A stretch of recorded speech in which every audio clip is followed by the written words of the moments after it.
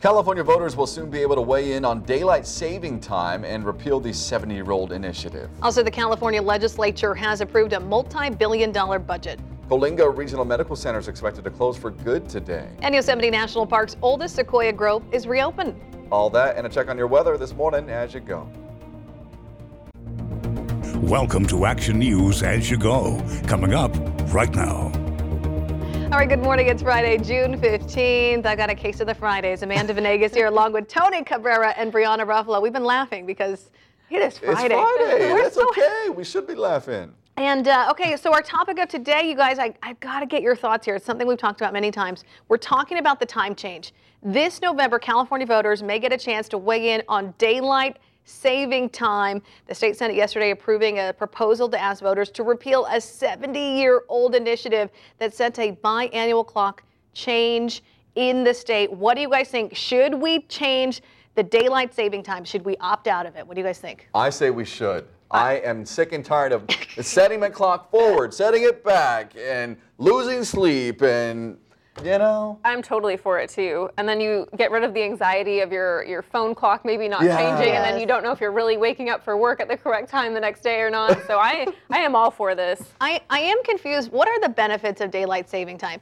We know the negatives, right? We're tired, our bodies are all adjusting, and it's even worse when you have kids. Like, let me tell you, like when you have a baby and you're like, I just got them to sleep, and then all of a sudden time change happens. They get out of whack. But my understanding was that a long time daylight saving time was put into place because people didn't have the lighting system was not the same for farmers, so they would have sun up to sundown. I mean, farmers now, I wonder, would this impact them? And we have a lot of farmers here in the valley. I don't know. I see farmers when I drive to work at night in the dark with lights who are out there farming. I mean, you're right. You just buy lights. You put the lights up if you need the lights. Yeah, I mean, times have totally changed. It is not. I'm not a farmer, but I just don't think it's necessary anymore. This is an old way of doing things, and here we are, 2018, Hawaii and Arizona, they already don't do it. When I lived in Arizona for 2 years, it was awesome. But Really? It would throw me off when I would try to call family in California, and oh wait, I forgot. They're this time of year, they're on this schedule. It's just crazy. But it evens out. We go that's the thing I don't get. We go 1 hour forward, and then we go 1 hour back. So it evens out. The only thing I did like growing up was around Halloween time. It gets dark really early, and then you get to go trick-or-treating earlier. Oh, that was that's the only plus side of it that I can remember. It's like 4 o'clock, you're out trick-or-treating. Yes. I know. I mean, anyways, when it comes to like the summer and winter, the days get longer, period, whether you're on daylight saving or not during the summertime, and wintertime, the days are short. Daylight is shorter. So I think California voters are going to say, yeah, let's get rid of this thing. I feel like enough people are sick and tired of waking up early or trying to stay up late or whatever it is. Right, adjusting their sleep schedules. I agree. I think they will too. There's a better chance of this passing than California splitting in 3 different states. Voters will have the opportunity to vote on this, and if they approve it, lawmakers could pass it and make it permanent, but the move, by the way, has to be approved by Congress. So we'll see what happens. The governor has it on his desk, and it's waiting for approval. Okay, we're going to take a quick break, but we'll be back in just a bit with our weather and stories of the morning. Hey, Central Valley, there's a new way to get your news. The all-new ABC 30 News app, powered by you. Your interests, your neighborhood, news and weather? Yeah, it's got that too. See the news you care about and only the alerts that affect you. The ABC 30 News app. No other app does local like this. Search ABC 30 in your app store. All right, it's Friday.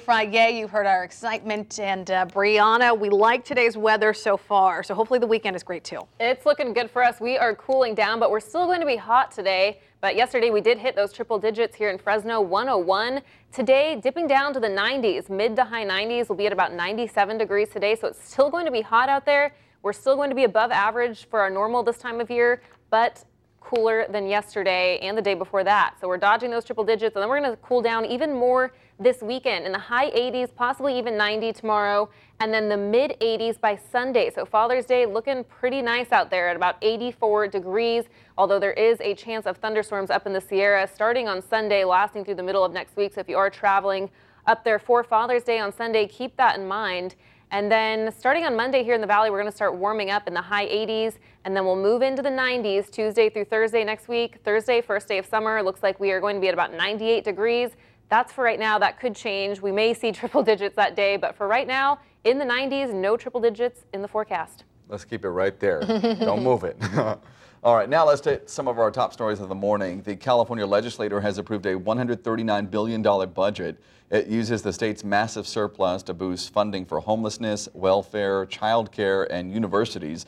Governor Brown has until June 30th to sign it. Coalinga Regional Medical Center is expected to close for good today. The hospital announced the closure last month due to financial reasons.